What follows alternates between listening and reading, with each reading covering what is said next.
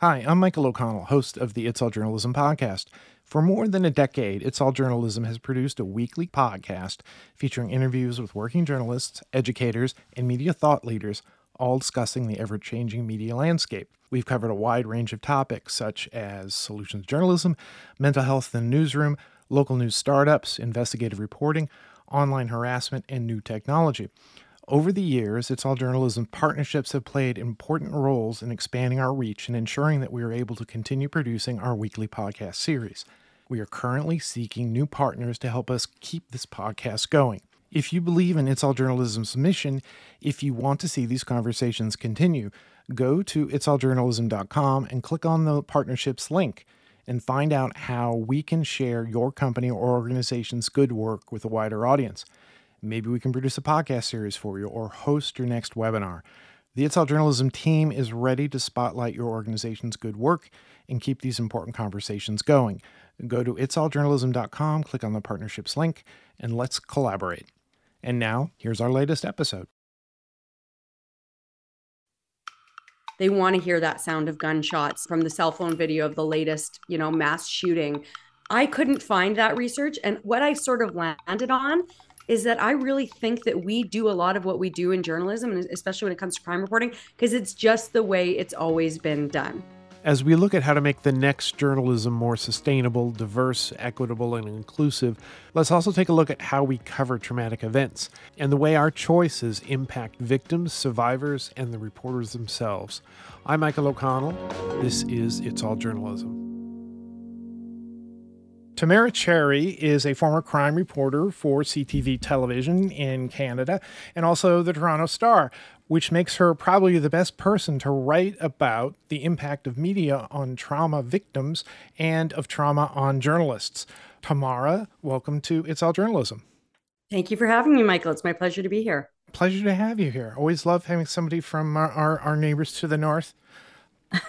We're not here to talk about that. We're here to talk about you and your book and trauma. Tell me a little bit about yourself. How did you, what got you interested in becoming a reporter and a crime reporter in particular? It was definitely not something that I set out to do right from the beginning. In fact, going way back, I was originally in pre-pharmacy school. And then after a couple of years of that, I was like, I don't know what I want to do. This isn't for me.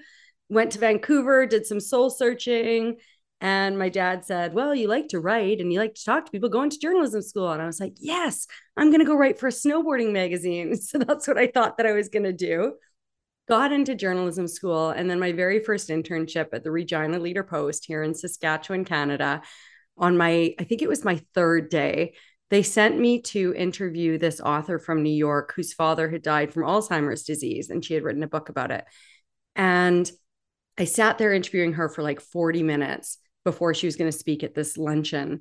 And by the end of it, she was crying, I was crying. And that was the story that sort of made me fall in love with telling stories that can make people feel something, that make people care about something. But still then I was, a general assignment reporter, bounced from there to the Calgary Herald, where I did some work on the weekends on the cop desk, listening to the scanners and stuff like that. But it was really when I got to the Toronto Star and in their radio room, which is really like a commonplace for journalists to start their career in Toronto. In this radio room, you're surrounded by police, fire, and ambulance scanners. It is a 24-hour-a-day job, rotated through, 8-hour shifts. And you're monitoring other media. You're listening to the scanners. You're writing obituaries. You are, just doing a little bit of everything, filing to the web, filing to the paper, and you have to do it all from the newsroom. You can't leave the newsroom. So it was a really interesting challenge, and I really took to it. And my supervisors saw something in me. And then the following summer, when one of their crime reporters went on sick leave, one of the assignment editors said, hey, you want to come do this officially? Like, get out of the office. And then from there, I went to the Toronto Sun, and I was one of their 3 crime reporters, which is sort of like the tabloidy type paper in Toronto. I worked there for a few years, did a lot of work covering human trafficking, like during a time that a lot of people weren't talking about it. We're going back to like 2008 to 2010. Yeah, by then I was like firmly entrenched in the crime beat. And then when the the great legendary crime reporter of CFTO News at CTV News Toronto announced his retirement. Jim Junkin, with the deep voice, he'd been there for like 40 years. He was a friend of mine from the field. When he announced his retirement, I was standing on the side of a road where a body had just been found. And my colleague friend from CTV said, "You should come work for us. Jim's retiring." I said, "You'd never catch me in front of a camera. No way. I'm a print reporter through and through." And he said, "Tamara, you're already doing it. Just come and do it right." And sure enough, I had my little tripod there with my little camera, because by that point, print journalists were having to do everything. And so I thought on it, and that brought me to television and as the CTV Toronto crime specialist. And I was there for about a decade. When they brought you in, did they give you any training, or was it sort of just jump into the pool? I told them from the beginning, I don't know anything about TV. I took the one mandatory broadcast class when I was in journalism school. So you're going to have to teach me everything. To this day, I still don't know what all of the acronyms are. I know like VO, voiceover. I don't know what VTR stands for. I don't know any of that stuff. I went there as a print reporter, but it's interesting because the very first day that I was supposed to be, like after filling out all my HR paperwork, that I was supposed to be shadowing one of their reporters to see how the TV business is done. That morning at like 6 o'clock in the morning, my phone rang, and it was a camera guy who I was friends with. And he said, "Tamara, a police officer has been rushed to hospital. Go to St. Mike's Hospital, tell the office you're going there." And I got up and I went, and they put me on camera that day. A police officer was killed in the line of duty. And it was not the way that I thought that I'd be starting my television career, because those are among the most difficult stories to do as a crime reporter. But yeah, basically they just said, I said, "I don't know what I'm doing." They said, "Just go in front of the camera and talk." So I had my notepad, which you don't see very often in television news. I had my notepad and I kept referring to it and kind of looking back and forth. And they said, "Hey, we like how you did that. You know, you're looking at your notepad." I'm like, well, I don't want to misquote these people. So yeah, anyways, that was an interesting start in television world for sure. So now, I didn't mention your book, which is one of the reasons we're talking, The Trauma Beat, A Case for Rethinking the Business of Bad News. What inspired you to write it? Well, I didn't initially set out to write a book, just as I didn't initially set out to be a television reporter. That's how things go in my life. So I left journalism in late 2019 to launch my company, Pickup Communications. And I don't know about you, Michael, but throughout my journalism career, a pickup is what we called the art, for lack of a better term, of going out and getting a picture of the latest homicide victim, traffic fatality victim, and hopefully an interview with their grieving family members. So I launched this PR firm to support trauma survivors and relevant stakeholders. And through that lens, basically during the pandemic, the beginning of the pandemic, I launched a research project examining the impact of the media on trauma survivors. And then ultimately I'd expand it to examine also the impact of trauma on members of the media. And that was basically just like one thing on my long list of things I wanted to do. And part of the reason I wanted to do that was just going back many years. When I was a crime reporter, like back when I was working at the Toronto Sun, I was asked to help develop a victimology program for a local college just outside of Toronto. And then they asked me to develop a course called Victims and the Impact of the Media and to instruct that course. And when I was looking for research into the impact of media on crime victims and survivors, I found next to nothing. There was very little research that was driven by the voices of survivors. So I wanted to create something like that. So I started my research project in May 2020. And it started with a survey for survivors of homicides and traffic fatalities, because as a crime reporter, those were the survivors that I was most likely to go, knocking on their doors. And it expanded just by, virtue of conversations I was having. Hey, you should talk to this person, and survivors approaching me saying, hey, create a survey for us. So it expanded to include survivors of homicides, traffic fatalities, sexual violence, mass violence, human trafficking. And I had one family of a missing person who's presumed homicide victim. And then also a survey for journalists who cover trauma. And from the very first survey that I got back, which was from a homicide survivor in Detroit, whose husband was the victim of a very sensational homicide back in the 80s. That very first survey, looking at the responses, I knew I wanted to shout this from the rooftops. Michael, as a journalist, when you have something, you got to shout, you want to shout it to the world, right? So I wasn't thinking book immediately, but as more and more came in, I mean, I was working on a research paper. I did publish a peer-reviewed research paper up here in Canada in one of the journals we have. And then there was just so much. And there was so much self-reflection that happened through this process that as I was confronted by all of the ways that I got things wrong as a crime reporter, when I thought I was getting them right, when I thought that my very good intentions were good enough, that it was just like naturally a book. Because for me, the book became something where it's like, I would love for this to be mandatory reading in every journalism school and every victimology program. But even more so, like I wanted to create something that would appeal to the broader public so people could question, like, what is the journalism we want versus what is the journalism that we need? And, maybe think of a better path forward through that conversation. Before we turn on the mics, you mentioned that you listened to this podcast. Did you hear the interview we did with Dr. Jessica Beard, the Philadelphia Center for Gun Violence Reporting? I mean, a lot of what you said reminded me of that. Just to remind everybody, she was an emergency room doctor. And through that experience, she began to find out from many victims of gun violence that either, A, they didn't know that there had been a story written about them, and B, that the story didn't really kind of reflect the reality of the victim. That was really fascinating listening to that conversation. And honestly, Michael, I reached out to Dr. Beard almost immediately after I finished that podcast because it was so in line with my thinking, but also because in her research, she was talking to a lot of people who had been shot and survived. My research focused on a lot of the survivors, so the next of kin after the cases where somebody didn't survive. And something I find really interesting about crime reporting is quite often we don't talk about these cases unless the people die. So it's like, oh, he survived. Okay, so I'll cover this story instead of that one. As a crime reporter, I'm either doing this story or that story. Well, that guy survived. So not to mention the fact that he's going to be in a wheelchair for the rest of his life, the PTSD that he's suffering. Like, we don't do a good job of covering these stories thoroughly. And Dr. Beard touched on that pretty well. Being a local reporter, I write my fair share of crime stories, and I'm guilty of a lot of what Dr. Beard was talking about, which is, I'm just, rewriting police stuff, not putting I'm doing bad things, I know, and I need to fix it. But I don't know why that is with reporters. I think part of it is, unfortunately, in the environment that we're in, clickability. People want to, oh, there's a homicide in my neighborhood. Oh, there's some violent crime that happened, in town. What can I find out about that? I don't know though. Like, it's interesting, Michael, I'm sorry to cut you off there, but it's interesting to hear you say, I don't know, because this is something I really grappled with. Like, while I was doing my research and writing my book, we don't have any research. At least I couldn't find anything on, are people more likely to click into a story?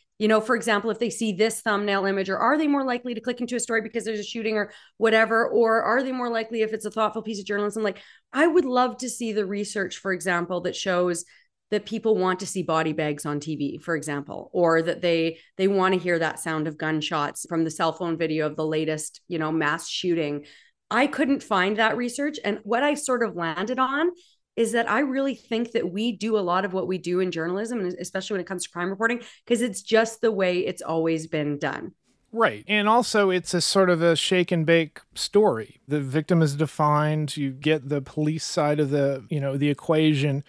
And if you don't make an effort to talk to any of the victims, the family victims or the victim themselves, then that's really kind of an incomplete story, which was something that Dr. Beard talked a lot about. But anyway, now you talked about when you were researching this book. Well, first of all, how many people did you end up talking to? So I surveyed and or interviewed more than 100 trauma survivors across Canada and the United States, and more than 24 journalists in total. So I didn't break it down by numbers, but a lot of those were surveys, but a lot of them I went back and we had more fulsome conversations. And there's also people in my book who never filled out a survey, who it was just straight on interviews. Lots of people, definitely the voices of more than 100 survivors in that book. Now, you mentioned that as you're writing the book or you're talking to the people, the victims or survivors, it sparked a lot of self-reflection. What do you mean by that? What was it sparking in you? Oh, gosh. I mean, it's like every survey I got back where people were talking about negative impacts in the media, I had done those things. So contacting people in the immediate aftermath, like, within the first 24 hours of them learning the most devastating news of their life, I was there knocking on their door, not leaving them alone, and we do these things. We have ways as reporters to sort of cajole people into interviews. And we think, again, we have the best of intentions. If we just get that grieving mother on TV, then, the girlfriend who saw her boyfriend stash the gun will call in a Crime Stoppers tip or whatever. Or, we tell them, if you just come out and talk to us just for 2 minutes, we'll all go away. And how awful is that? Like we should just go away if they want us to go away. Or, something I heard over and over again, showing body bags in the newspaper, on the web, on TV. That's something I did all the time. As a television reporter, we're illustrating, we're writing to pictures. For me, what better way to illustrate that somebody was dead than to show the body removal shot? That was the shot that we waited out in the rain for and shivered in the cold for. You got to get the body shot. Turns out that's very harmful. Doing things like reaching out to people on social media again after they've said not to. And like, there were so many things, Michael, where I was like, this is how I operated all the time. The biggest one, though, is that reaching out just in the immediate aftermath when the cloud of shock is so thick. And the more I researched the impact of trauma on the brain, I came to realize that many times these people that I was reaching out to, like, they were in no state to even make an informed decision as to whether they wanted to talk to me. And I was just there, and it was very exploitive what I was doing. It was awful. And I didn't even consider the fact that, maybe months down the road, these people would reflect back and think like, oh my God, why did they take advantage of me? Why wasn't anybody supporting me? That's what I was hearing from survivors. There were just so many things. And moral injury is something that I've looked at a lot into, and I've spoken a lot about, and I wrote about in my book, and I'd never heard of until a few years ago. But I know I suffered moral injury on the job with every door I had to knock on when I felt like in my gut, I don't want to be here. I don't want to be here. I don't want to be here. But the moral injury that I suffered too, just through this research project, was immense as I came to terms with like all these ways that I caused harm. It was really interesting because I don't know how many hundreds or thousands of stories I wrote over the course of my career about trauma survivors where it was just like, your fingers are flying across the keyboard, blah, blah, blah, you send it off, and you just go and you rinse and repeat the next day. This one, like this book, the hardest part for me was after I was done writing the book, and I was going to be reaching out to each of these survivors to ask them if they wanted to read what I'd written before I sent it off to my editor for the first round of editing. And the weight of responsibility that I felt to get it right for them was so crushing. And the weight of responsibility to not cause further harm, because by that point, through all my research, I was so hyper aware of how very easy it is to cause harm through the work we do, through taking these stories, and how much responsibility we have in holding on to these people's stories, that I was so afraid of causing further harm, to the point that I'm like, is this even worth it? Why am I doing this? What if I hurt people? It all worked out, but my perspective completely changed through this project. As you were saying that, it triggered me to reflect back to when I was a community reporter at a weekly paper, then became an editor and was sending reporters out on stories like this. And two instances sort of stand out to me. One was a reporter, reaching out to a mother whose high school daughter had died in a car accident. And the conversation she ended up having with the mother, and actually she'd gone to the home, after making that contact, and they went to her daughter's bedroom, and the mother talked about, with the impact on her life. So for me, a lot of the perspective at that time was that we were in a way we were doing a service. It would have been different if we just did the car accident, but by going to talk to the parent and reflecting on who that person was, it was an opportunity to help them grieve. And then another one, I think that the reporter reached out to the family. I don't quite remember all the circumstances around, but she showed up at the funeral or the wake. And as soon as she identified herself, the widow just opened up on her and just, get out of here, screamed at her. And, eventually some of her children came out and, told the reporter a few things, and the reporter came home. Those are the hardest types of stories to do, but, they can be valuable, I think. But to your point, we don't have a guidebook for that. A lot of it is hit or miss. I think talking about a high school girl's who she was and what she dreamed about and what she did. I remember there was the mother was showing her this whiteboard and her daughter would write messages to herself, like, real positive sort of things. I mean, we do that. We write that story differently than we write the story about the actual incident. Strictly, if that was, I'm writing this down and I'm handing it to you and it's not going to be published anywhere, I did that for you. But actually, you're there doing it for other people. Ultimately, you talk about exploitation at some level, that's exploitive. Here's the thing. There is value to that. And I'm so happy that you brought that up about the high school traffic fatality victim, Michael, because I have had many doors slammed in my face. But there's one homicide I often think back at where I was out of town when the actual homicide happened. So a colleague of mine had done the initial story, had not talked to the family. And then there was an arrest in the case about a month later when I was back. So I said, we haven't talked to this family. I'm going to go knock on their doors.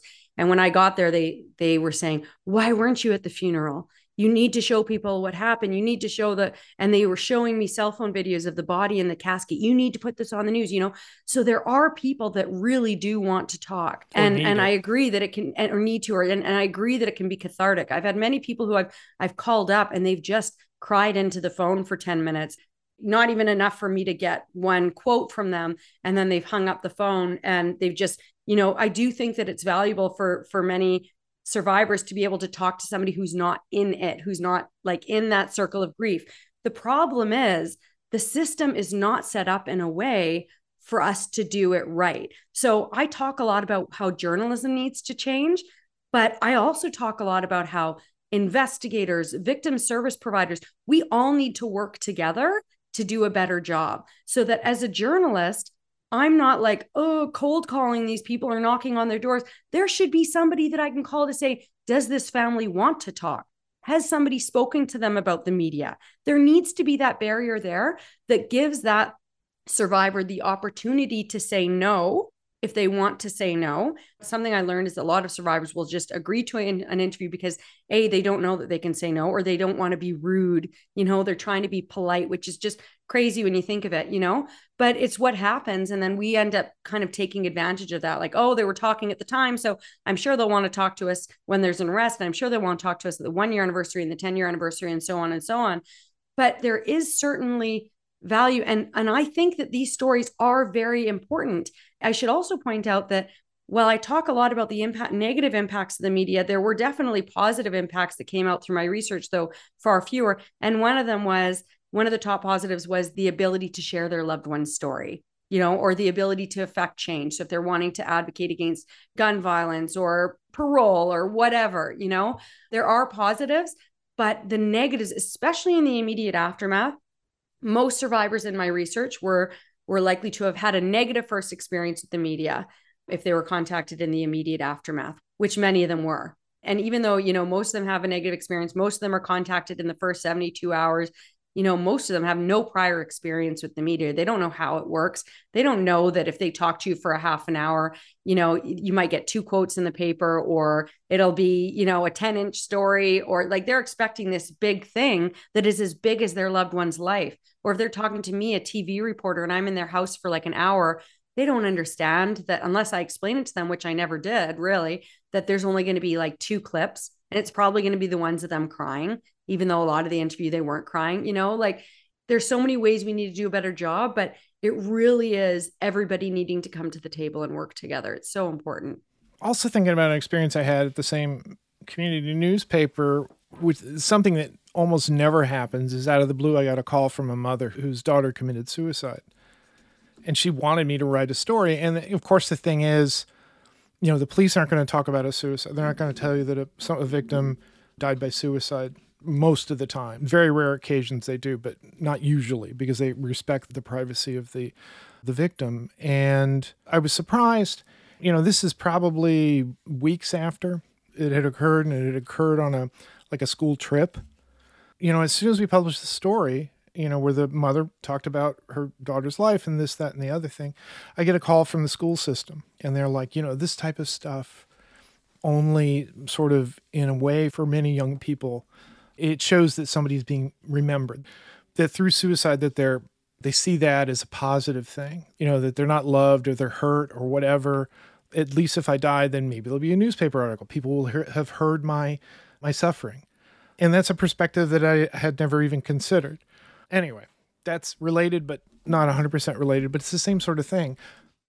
It is related. And I think, correct me if I'm wrong, I might be thinking of a different one of your conversations, but I think it was Dr. Jessica Beard that pointed out the fact that, we have, or maybe you pointed out the fact that we have so much research on the impact of reporting on suicides. And we have such rigorous policies in so many newsrooms. I know the newsrooms that I worked in, you don't report on suicide because statistically speaking, if you report on suicides, then there's going to be more people who die by suicide, or you don't report on the method of suicide because then that it's like giving people ideas or whatever. And we've abided by those for so many years, but we don't have policies that guide us on how we report on other violent deaths and grief and all of this stuff and the negative impacts that come from that. So, I mean, it's one of those things that I'm trying to change, obviously. If you had a magic wand, what would you do? A magic wand? I mean, every homicide survivor, mass violence survivor, traffic fatality survivor, anybody whose case could potentially be covered by the media would have somebody there supporting them with the media. Number one. And that person would act as a liaison between that victim or survivor and members of the media. So the system that I envision, and it's what I do in my work, but at a very, very tiny scale, because I am one woman doing this work, is it is about supporting that survivor for the benefit of all stakeholders. Like I said, as a journalist, I would have loved if there was somebody that I could call.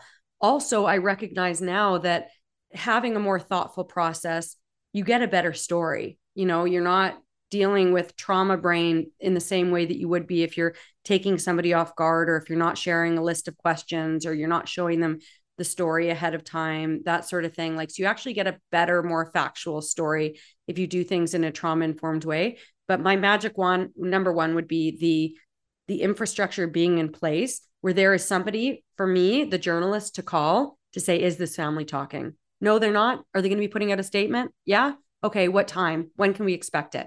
So I can go tell my boss, oh, okay, they're not talking, but they're going to be putting out a statement by like 2:30 this afternoon. So let's just sit tight. So then my boss is not sending me to go sit outside their home, knock on the door, go up there with my microphone because there's another news truck that just showed up and they're doing the same thing. So that is the number one thing.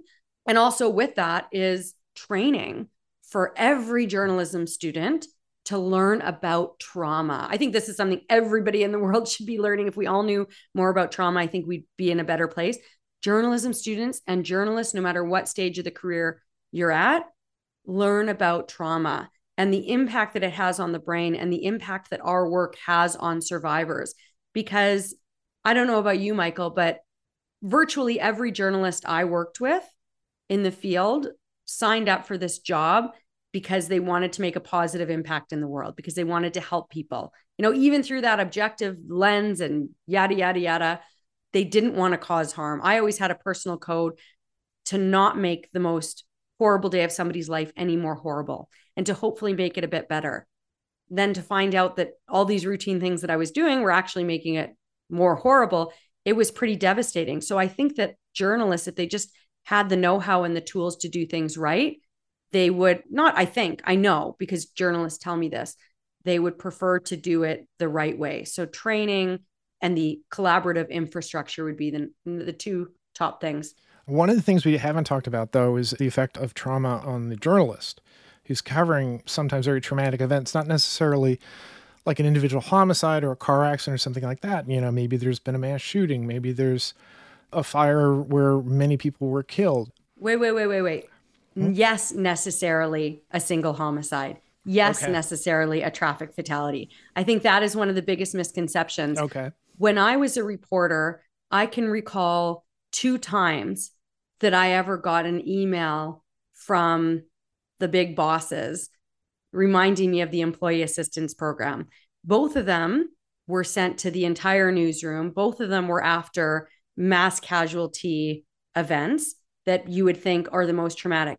What was actually the hardest for me, one of those I didn't even cover. I was out of town, but I still got the email. One of them I did cover, and yes, it was a difficult story. But what was the hardest for me is the repeated trauma exposures over the years. And that is what I don't think we do a good job of recognizing, because we in the media are so used to quantifying bad things in terms of numbers. We do it all the time with mass shootings, like, oh, this one is the worst. And then, oh, now there's more dead in this, and this is worse.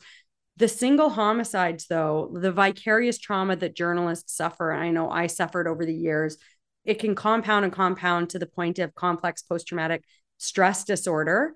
So that's number one. We need to pay attention to that. I'm sorry to cut you off with that. I don't know if you had a question with it, but it's... No, the point was, well, but you pretty much elaborated in the direction that I was going about, a mass shooting versus an individual incident.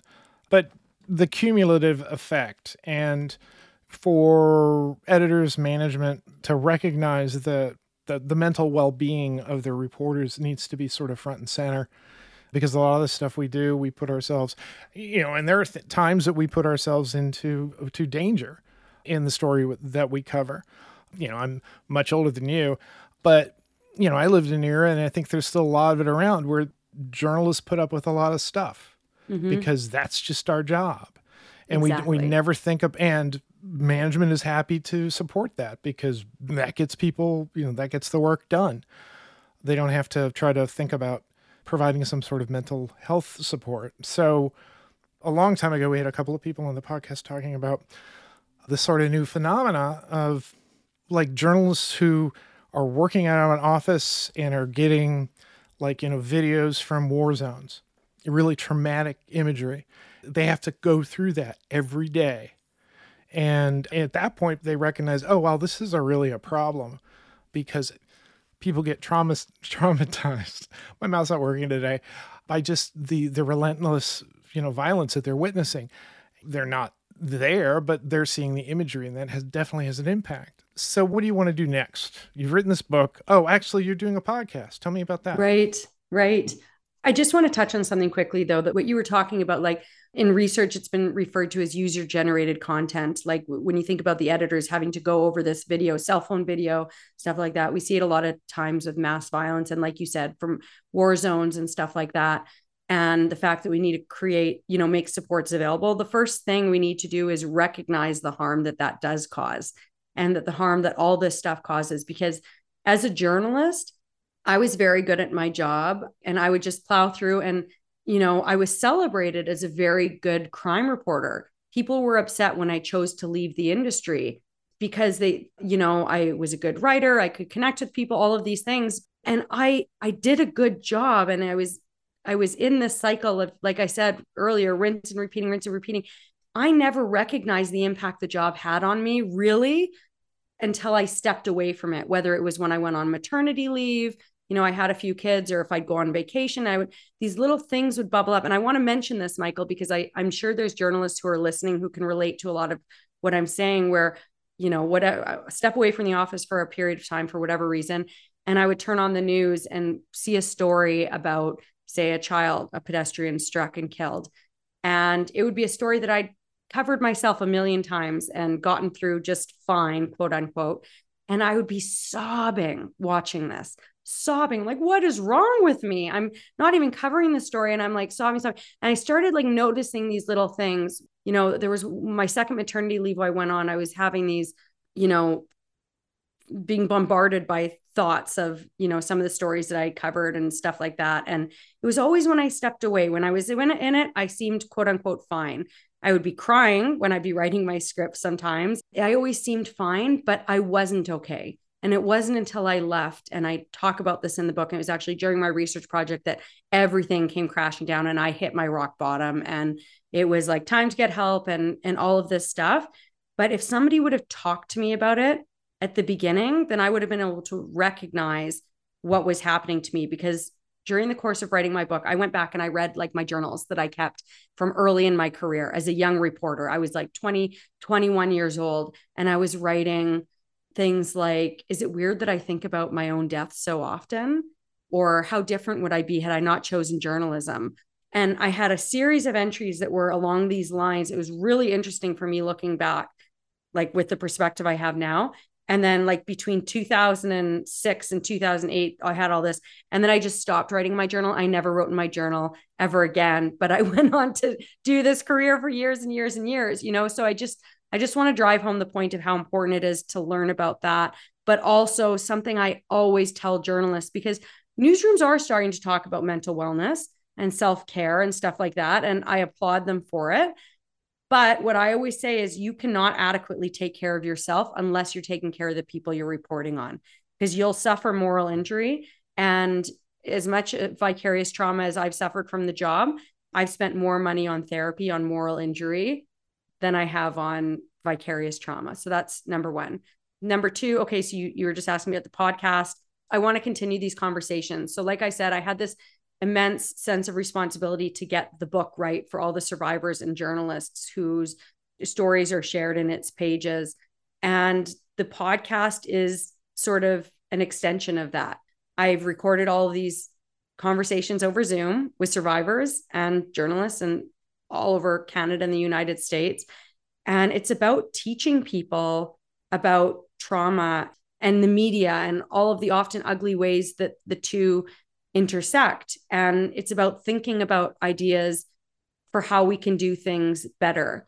And even though I've done so much research in this and, all this stuff, even though some of these people are in my research that ended up in the book, having these conversations with them, I'm still learning things. So I'm hoping that journalists listen to the podcast. I hope that victim service providers listen to the podcast. I hope that investigators listen to the podcast, and just members of the public, because we all, like, as humanity, we get so awkward around death and trauma, and we don't know the right things to say. And as a result, we really isolate victims and survivors, and rather than helping them really heal.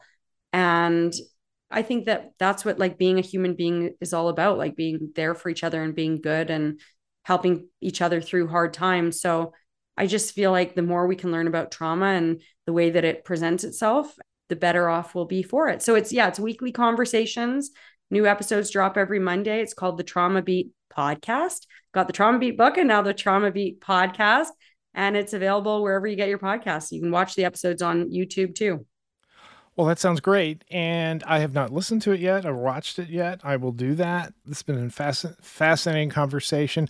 The Trauma Beat, a case for rethinking the business of bad news. Tamara, thanks for coming on the podcast. Michael, thanks so much for having me. It's been a pleasure. You've been listening to It's All Journalism, a weekly podcast about the people who report the news. You can find out more about us and download past episodes at itsalljournalism.com.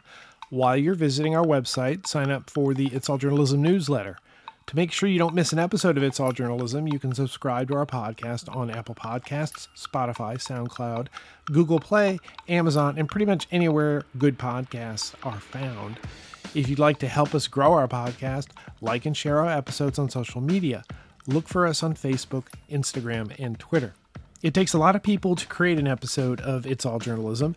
Nicola Grisco is our audio producer. Amber Healy writes our web content. Amelia Brust is our booking manager. Steph Thomas manages our social media. Nick Dupre composed our theme music. Carolyn Belevsky designed our logo. And I'm your host, Michael O'Connell. Thanks for listening.